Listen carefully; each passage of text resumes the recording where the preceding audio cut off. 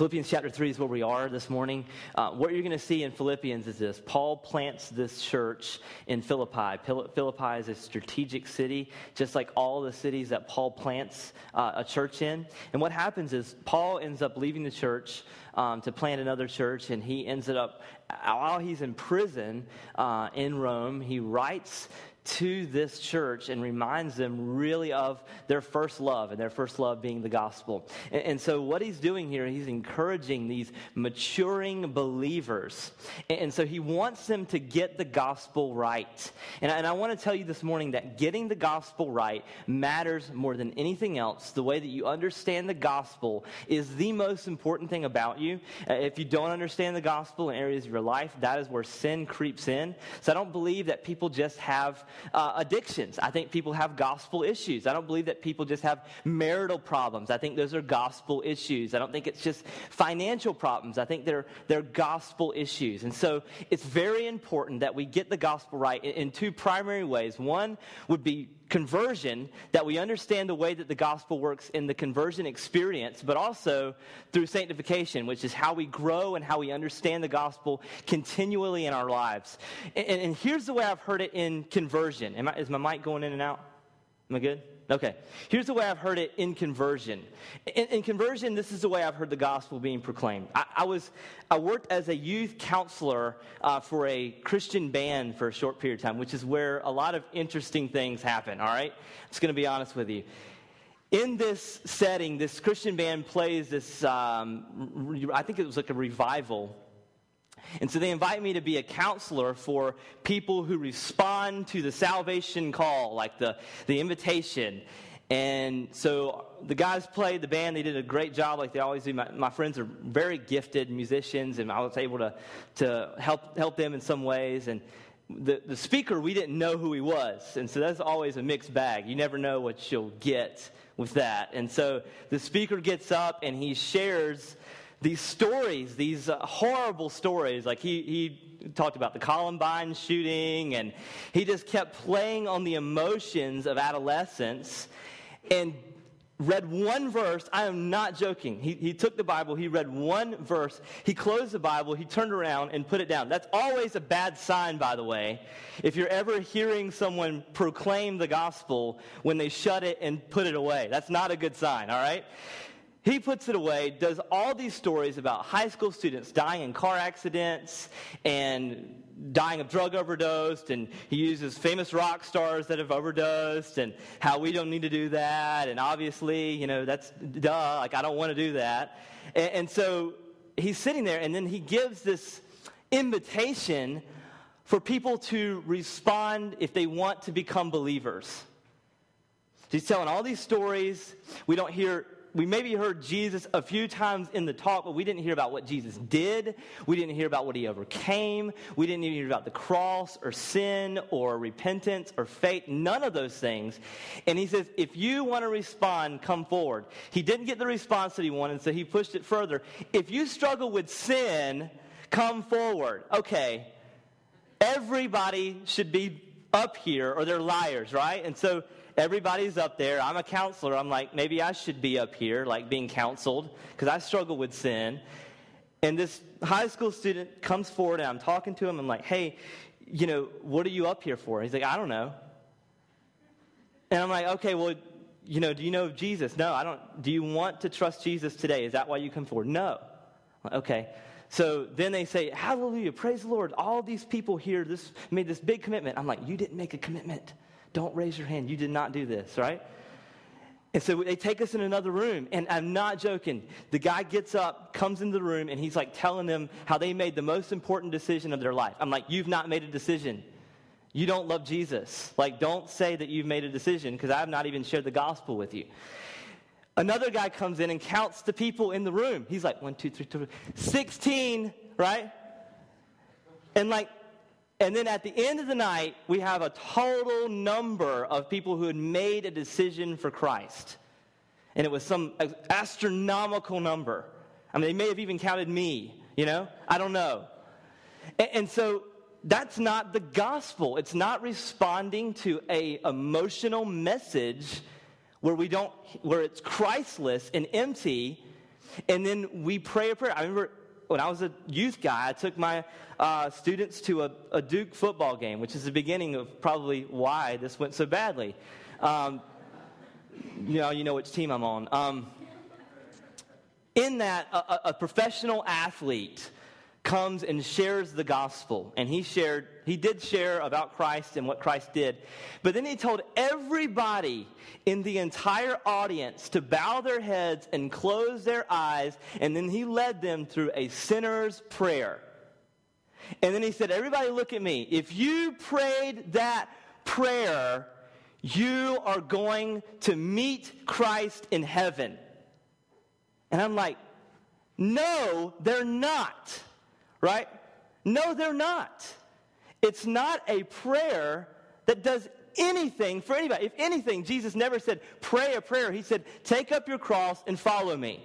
Right? So that's the most gospel-less message of all. And I think many people, I think even that come to this church may have experienced that and say, I'm going to heaven because someone told me to close my eyes and pray a prayer, and they said that I repeated the same word, and that magical phrase caught God's attention, and now I'm in heaven with him when I die. And I can do whatever I want now because I prayed that prayer. I'm good. Right? I'm good. And so that's one way through conversion I've seen the gospel completely distorted. The other way is through sanctification.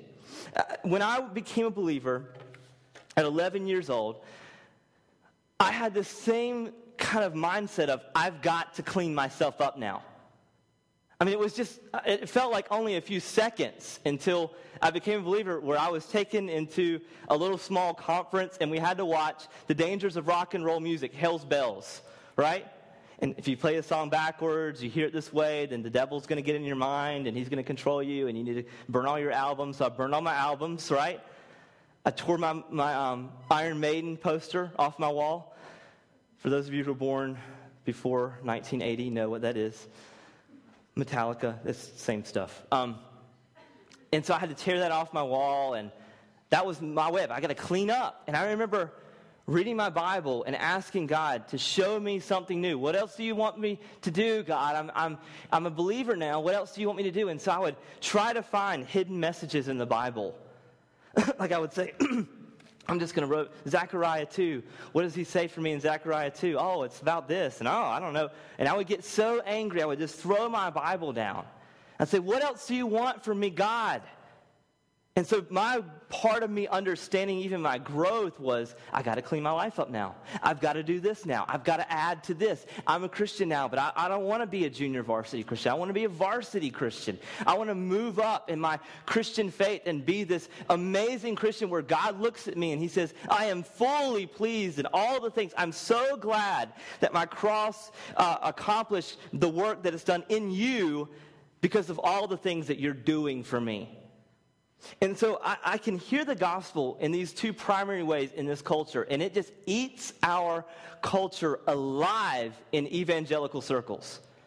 We think that the gospel is a prayer that we pray, that's conversion, and we think sanctification is this process by which we continue to do things that make God happier, so he just continues to love us more by what we do. And so these are things that I think hurt our culture, but the interesting thing is, this is nothing new. I mean, Paul is dealing with the exact same thing here in Philippians chapter 3. The exact same thing. Let's turn there and look and see what he hammers out here in Philippians 3. Verse 1. Finally. Okay, stop. Finally what? Because it doesn't seem like this is the end of there's a whole other chapter. So this is a very long finally, if this is the finally. So finally what? He's continuing on this tangent, really, of what it means to have joy in Christ. Like if you go up to chapter 2, let's look at verse 17 and 18. It says this, even if I am poured out as a drink offering upon the sacrificial offerings of your faith, I am glad and rejoice with you. Likewise, you also be glad and rejoice with me. So this idea of rejoicing in Christ is continued through Paul's chapter 3 and what Paul says. He says, finally, so because we rejoice in each other, because Paul rejoices with this church, he says, finally, my brothers, rejoice in the Lord. So Paul is an advocate of joy. And we talked about this last week a little bit, the difference between joy and happiness. Like today, at around 3 o'clock, you'll know my happiness, how that weighs out between which team wins. That's happiness. But my joy shouldn't affect that. My joy does not even play into that because my joy is in Christ, which is permanent, which doesn't change because even in suffering, even in good times, I'm still looking to the cross. I'm still find my significance and my satisfaction and my affection in Him. That's joy. That's what Paul is saying he rejoices in, and he wants the church to rejoice in even more. And so what is the one thing that can hurt the joy of the church? It's a distortion of the gospel. It's distorting the truth of the gospel, and it's a way of legalism that says, yeah, Jesus plus this equals this. That is the one thing that Paul is saying here that will rob the joy of the church. So you see here, there's joy, but then you see in verse 2, he goes right into it. So if we're rejoicing, we have joy, but what should we look out for if we want to keep this joy consistent in our lives? This is what he does. Look out for the dogs. Look out for the evil doers. Look out for those who mutilate the flesh. What is he talking about here? He's talking about this group of people called the Judaizers. And he calls them dogs. You see, this is strange because what about chapter 1, verses 15 through 18? Let's just look at that. We'll have it up on the screen. Chapter 1, verses 15 and 18 says this. So indeed, preach Christ from envy and rivalry, but others from goodwill. The latter do it out of love, knowing that I am put here for the defense of the gospel. The former proclaim Christ out of rivalry, not sincerity, but thinking to afflict me in my imprisonment. What then? Only that in every way, whether in pretense or in truth, Christ is proclaimed, and in that I rejoice. If I'm ever in a good mood and I want to be in a bad mood, I turn on Christian television and hear preaching. I mean, if there's anything that can make me more furious, is people that distort the gospel. And I've even heard, people who watch crazy stuff and say, well, see, the gospel's being preached, and they'll even do this verse, Christ is proclaimed, and in that I rejoice. Right? Have you heard that before? Like, when the gospel's being distorted, yeah, he's totally a false teacher, but the gospel's being proclaimed, so I rejoice. Paul's not talking about content here in chapter 1. Paul's talking about the motivation that someone has to preach for their own self-glory. But the content, he rejoices because the content is right. This is why his attitude changes drastically between chapter 1 and chapter 3. Because what he's mad about is chapter 3 is the content is being hijacked. He's like, I am furious that someone is jacking with the gospel. Someone's changing what the gospel is. He's furious that the gospel is being mutilated in this way. So he's not rejoicing here in chapter 3. Because the motivation in chapter 1 is a different set of people. It's not the Judaizers in chapter 1. It's these people who want to be rock stars.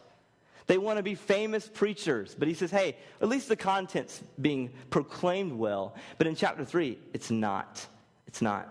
And so, what you have is Paul, 20 years earlier than he writes this letter in Philippi, to the church in Philippians, he writes also another letter to the church of Galatia, 20 years earlier, to the same group of people.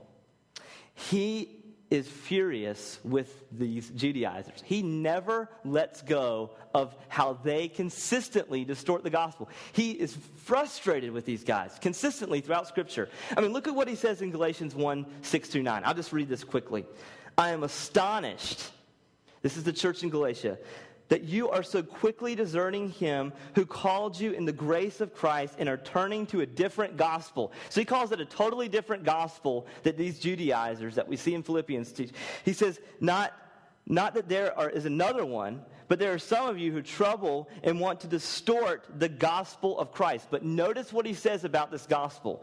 He says, but if we or an angel from heaven should preach to you a gospel contrary to the one we preach to you, let him be what? Accursed. And I've said before, I'll say again, if anyone is preaching to you a gospel contrary to the one you received, let him be accursed. He repeats it. He says, even if an angel from heaven comes down and preaches the gospel, something contrary to the gospel, let that angel be accursed. Notice even further, these Judaizers, they are consistently telling the churches, they would go into Galatia, they would go into Philippi, they would use young, new churches, and they would go into and say, hey, yeah, it's cool that you trust Christ, but you should also be circumcised. Like, if you really want to reach this high level of spirituality and Christianity, you should obey the law of Moses. They're like, what part? All of it. Oh, okay. That's really hard. Yeah, it's really difficult. And so they would consistently add to the gospel. And so they held circumcision so high that even Peter was persuaded by them in Galatians. I mean, he's like the pillar of the church. And he comes in and these guys are like, you should be circumcised. He's like, you know, that's a good idea. Like, I don't know, you would really have to convince me hardcore on this one, right? If you want to reach varsity level, this is what you got to do. I'd be like, I'm out, right? I'm out. But what does Paul do here in Galatians? Paul says in Galatians 5:11-12, notice the sarcasm that Paul uses toward these Judaizers. He says this, but if I, brothers, still preach circumcision, why am I still being persecuted? In that case, the offense of the cross has been removed. I wish those who unsettle you would emasculate themselves. So Paul's like, okay, if circumcision makes you varsity, why don't you just skip varsity, go straight to the NBA? Like, totally cut the whole thing off. That's what he's saying. Get over it. Go to the NBA. Be an NBA all-star. Be the top-notch guy. Go for it. Emasculate yourself. If that's what's going to make you spiritual, go for the whole thing. Then he even says in Titus 1, to the same group of people. Notice how Paul is aggressive toward these Judaizers. Titus 1, 10-13, it says, for there are many who are unsubordinate, empty talkers and deceivers, especially those of the circumcision party. There it is again. They must be silenced, since they are upsetting whole families by teaching for shameful gain what they ought not to teach. Skip down in verse the latter part of 13, it says, rebuke them sharply, that they may be sound in the faith, not devoting themselves to Jewish myths and the commands of the people who turn away from the truth. So Paul is consistently focused on the content of the gospel. He's not lax in the content. He's not saying, well, they said this wrong about Christ, but at least they're saying the name Jesus. No. Paul is heavy on the content of the gospel. He wants to make sure this is right. He says in verse 2, they mutilate the flesh. He calls them dogs, which are not pet toys. It's not a poodle that he's describing. He's talking about a vicious dog, a junkyard dog. One that would attack and one that would bite at your heels. This is what he's describing. So, what does he do? He explains then what a true Christian looks like. He says, for verse 3, for we are the circumcision, who worship by the Spirit of God and the glory of Jesus and put no confidence in the flesh. So what was circumcision? Circumcision was a removal of flesh for cleanliness purposes, and it was to show and demonstrate in Jewish culture how sinful we are and how we need that sinfulness to be removed, the uncleanliness to be removed. And so that was a symbol in which Jewish young boys would say they are committed to Christ because they are removing this sinfulness. And so what we see in the New Covenant, the New Testament, because of what Christ has done, the Spirit of God circumcises our hearts. He removes all of the junk and the stuff that interferes our communication with God, and He removes the flesh. That's what it means to worship Him. We have access to the Father because He's removed all the bad stuff. Does that make sense? So the Spirit of God has circumcised our hearts. And He's saying we're true Christians not because we participated in a ritual, but because Christ has circumcised our hearts. The Spirit of God lives within us, and now we can have a direct communication with God with no interference.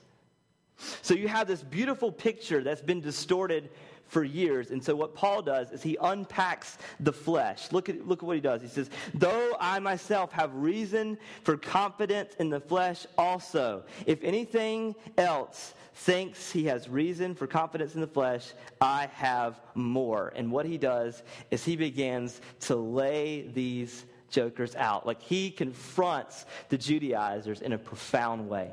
He's like, hey, if somebody should brag in what they've done, it should be me.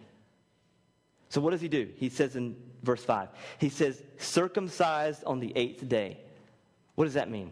When he was a child, he was circumcised on the 8th day, which means he belonged to this custom that these guys hold so dearly from a very young age. At the 8th day, a Jewish boy would be circumcised, and that would show his commitment to God, his early commitment to God, his family's commitment that they're going to raise him up and train him to be a devout Jew. And he's saying, yeah, I'm a part of that. I'm in that. I'm born into this. And so this is, what Paul would do, and what he had to learn later was this was just a ritual that he elevated above all things. And so this is very similar to our culture, where people, whether it's circumcision or a Roman Catholic mass or an infant or adult baptism or communion, Paul had to realize that none of these acts in and of themselves impress God.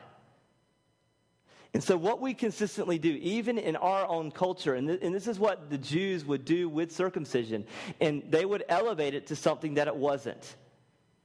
They'd say, God's favors on me. I've been circumcised on this particular day. And Paul's like, hey, I'm an 8th dayer. I am the best possible scenario for a circumcised Jewish boy. Then he does this. He says in verse 5, the second part of verse 5, he says, of the people of Israel. So he's rubbing salt on these Judaizers' wounds. They're like, oh, he's from the people of Israel. He's one of us, right? And so some of the Judaizers were not even converted that were born from Israel. They would not even be converted. Some of these were Gentile converts, non-Jews who became believers. And he's saying, hey, no, I'm a part of this thing that you guys hold so dearly. I was born there. I mean, it's very similar even to us being a Christian nation, quote unquote. You say, well, I'm American, so I'm a Christian, right? I mean, we're supposedly like 60 to 70% Christian. That's what we're supposedly are. Now, I do not think that's the case at all. Honestly, I'm not even trying to be controversial. I don't know if we were ever really a Christian nation. I think Christendom existed, but I don't know if every single one of our founding fathers were born again believers. They're not. They even said that they weren't, right? I'll take their word for it. So why do we have this mindset of we're American, we vote this way, we're Christian? I mean, I don't know about you, but I grew up in that church. I mean, the Lee Greenwood song, 4th of July, right? Anybody? I'm proud to be an American. At least I know I'm free, right? I probably stand up. And it's that weird pause. Next to you. Right? And God bless America. And I'm not against being patriotic for our country. I love our country, but Paul is saying, listen, it doesn't matter which country you're from when it all comes down to it. See, I'm a Jew. I'm one of the guys that you're drooling over. It doesn't matter. He says, of the tribe of Benjamin. This is an impressive credential that Paul has. He's saying here, listen, yeah, I'm from the people of Israel, yes, but I'm also from the tribe of Benjamin, which is interesting. Most Jews would not even know which tribe they belong to because of the scattered churches and the dispersion of Jewish people. People didn't even know which tribe they belonged to, but because Paul's family was so hyper-Jewish that he would have known which tribe he belonged to. If you want to do a great study, let's look at how interesting this tribe is. Benjamin was the younger of the two sons born of Jacob's wife Rachel. And so it's got an interesting history, and it was a very unique tribe that he came from. And so it's very similar to how we say, well, my family was born in a Christian home. Grandma took us to church, right? And she's got enough religion for all of us, She read the King James Bible to us on Christmas before we opened the presents. And now I know I'm a Christian because I'm a part of this heritage. Paul's saying, no, it doesn't matter which country you're from. It doesn't matter which family you come out of. You could be you can be raised in the best Christian home possible. It doesn't really matter. So these are three things that Paul had on his resume that had nothing to do with what he did, is what his family did. The next four things he talks about are what he did. He says he's a Hebrew of Hebrews. What does that mean? Well, it means that he stuck to the tradition of his parents and his grandparents and their grandparents, all the way from the tribe of Benjamin. He's like, I have held on to being a Hebrew of Hebrews. He has stuck with it. He actually learned under one of the most predominant rabbis. He's like, hey, I'm the youth group all-star. I went to the mega church. I had the greatest youth pastor. I went on the missions trip. I have all the Stephen Curtis Chapman CDs. Right? I signed a waiver that said I would not have sex before I got married, and it was put on the White House lawn. Right? I dared. I'm not going to do drugs. I wore the T-shirt. Right? He's the youth group all-star. He's the poster child. He's like, I even went to one of your seminaries. I'm the poster child. I'm the Hebrew of Hebrews. The next thing he talks about is concerning the law, I'm a Pharisee. He's the highest that you could possibly become. He's a Southern Baptist preacher, right? I'm the most aggressive for my faith. I will take a stand. I will do the anti-abortion walk, right? I will take the stand. But notice even what Jesus says about the Pharisees. John 5:39, he says, you search the scriptures, for in them you think that you have eternal life, and these things are which testify of me. Yeah, you find value in pointing everybody and dogging everybody out and calling people out, but you don't know me. You don't know me. You're the best of all the best. You're the best possible scenario poster child, but you don't know me. And so then he even goes on further. As to zeal, a persecutor. This is verse 6. A persecutor of the church. He was willing to fight for his own faith so much that he would go against those who oppose what he believed. And then even further, as to righteous, which are under the law, blameless. He's saying, yeah, outward appearance, I had it all. Everyone saw that I followed the law blamelessly. They could never call me out on following how I obeyed this system of circumcised on the 8th day. I obeyed the law of Moses. I'm a Pharisee. I'm a Hebrew of Hebrews. I'm the poster child. I'm the poster child of what you people believe. But he says this, interestingly enough, in verse 7. But whatever gain I had. So he said, wait a minute. So are these bad things? Not necessarily. It's not necessarily. He said, there's gain here. There's good things that can come out of this. So there's gains from rituals. There's gains from taking communion. There's gains from baptism and circumcision. They are gains from there. There's gain in being proud to be American. There is gain there. There's gain to being the youth group all-star and being raised in a Christian home. Hey, you don't think I want that for my son? I want my son to be raised in a Christian home, and I want my son to become a believer at a young age. I'm not dogging that at all. There is gain there. There's gain from being a part of a great denomination or a great church. There's gain in being sincere for your beliefs and even sometimes opposing those who go against your beliefs. There's gain from having a good outward appearance, not going to rated R movies unless they're about Jesus, right? There's gain from not smoking cigarettes or drinking alcohol or dating girls who do, or however that phrase goes. There's gain there. There's gain. There's gain for owning all of the VeggieTale DVDs. There's gain to only listening to Christian music. I don't know what it is, but I'm sure there's gain there. I'm sure that there's gain there. And so what you see here consistently is he's saying, yeah, hey, I've gained from this. I'm not saying I totally hate this, but what he's saying here is this. He builds this case. Hey, I am the poster child. I am this guy. But then he goes in further in verse 7. He says, I count it as loss for the sake of Christ. Indeed, I count everything as loss because of the surpassing worth of knowing Christ Jesus.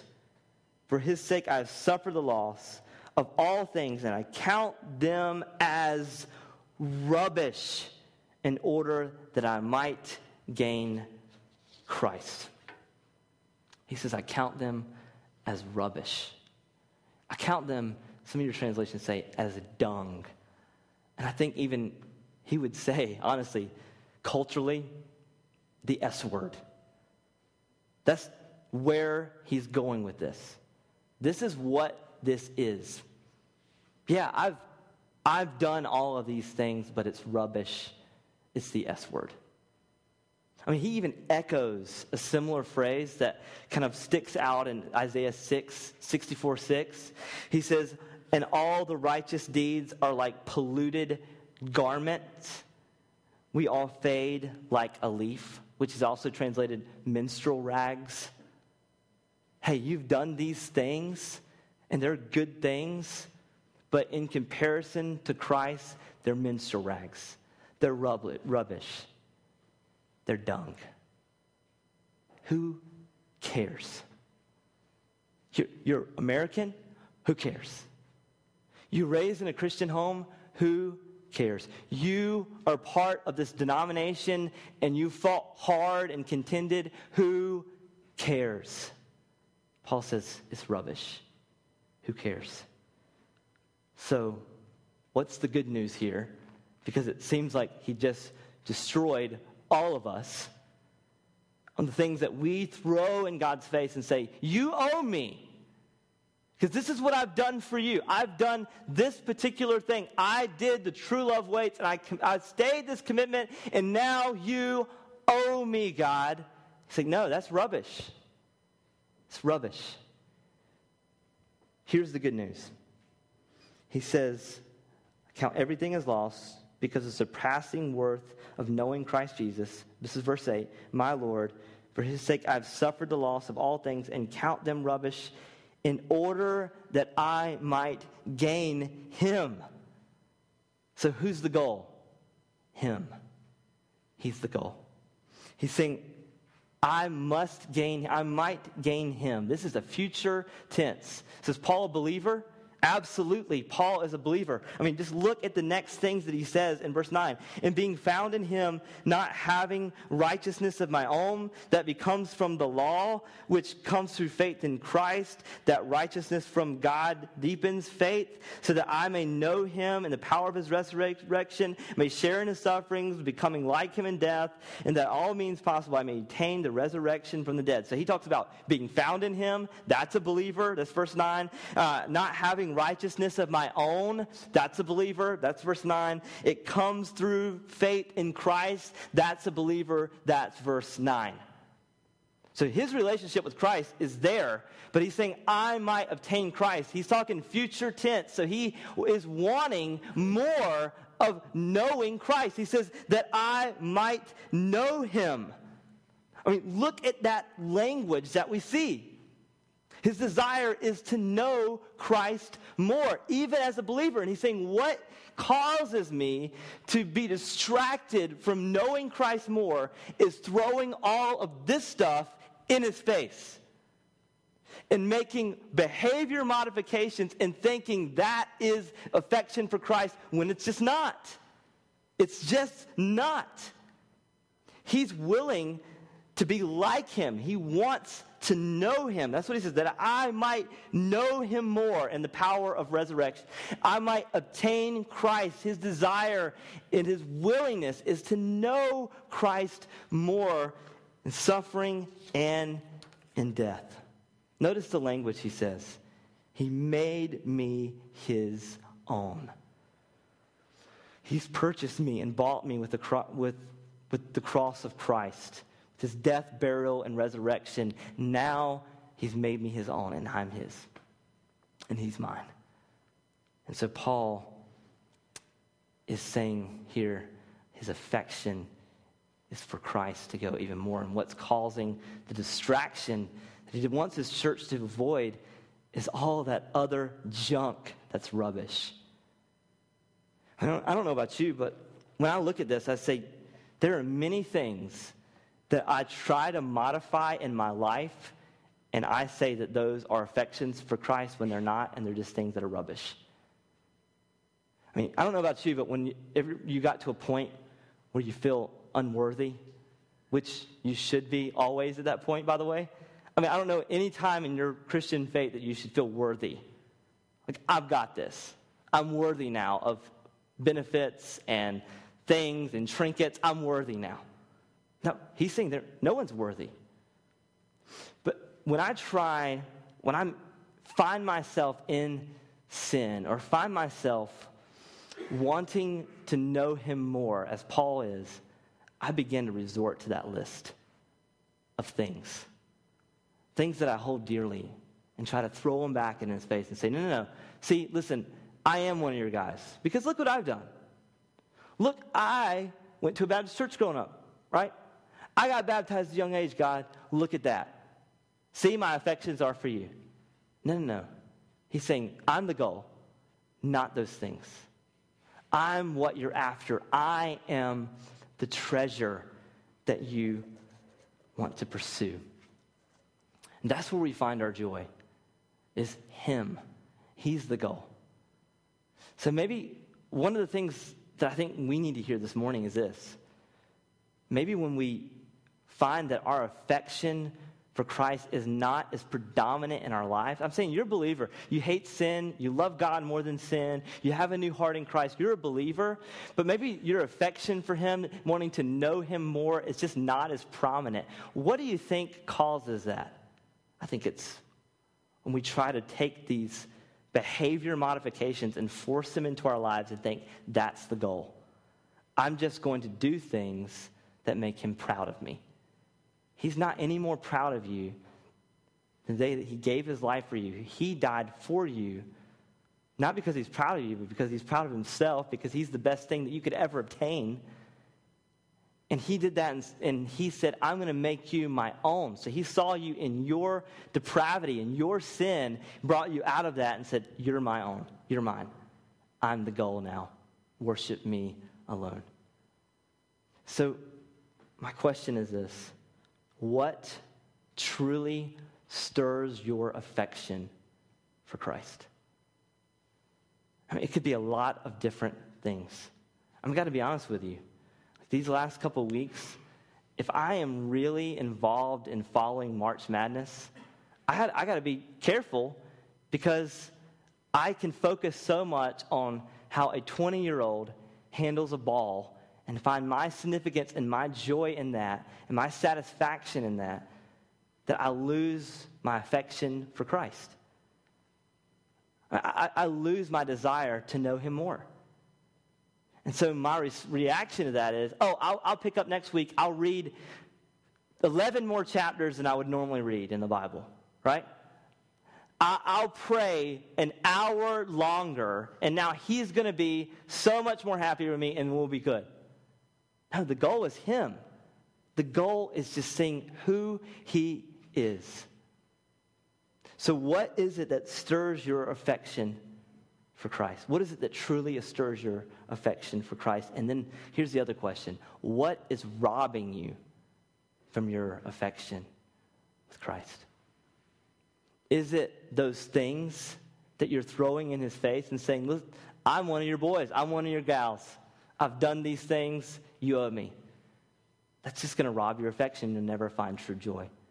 Paul fights against this teaching because he knows that it robs us of our joy. When we put legalism and preferences in our lives that trump the gospel, it will only rob us of our joy.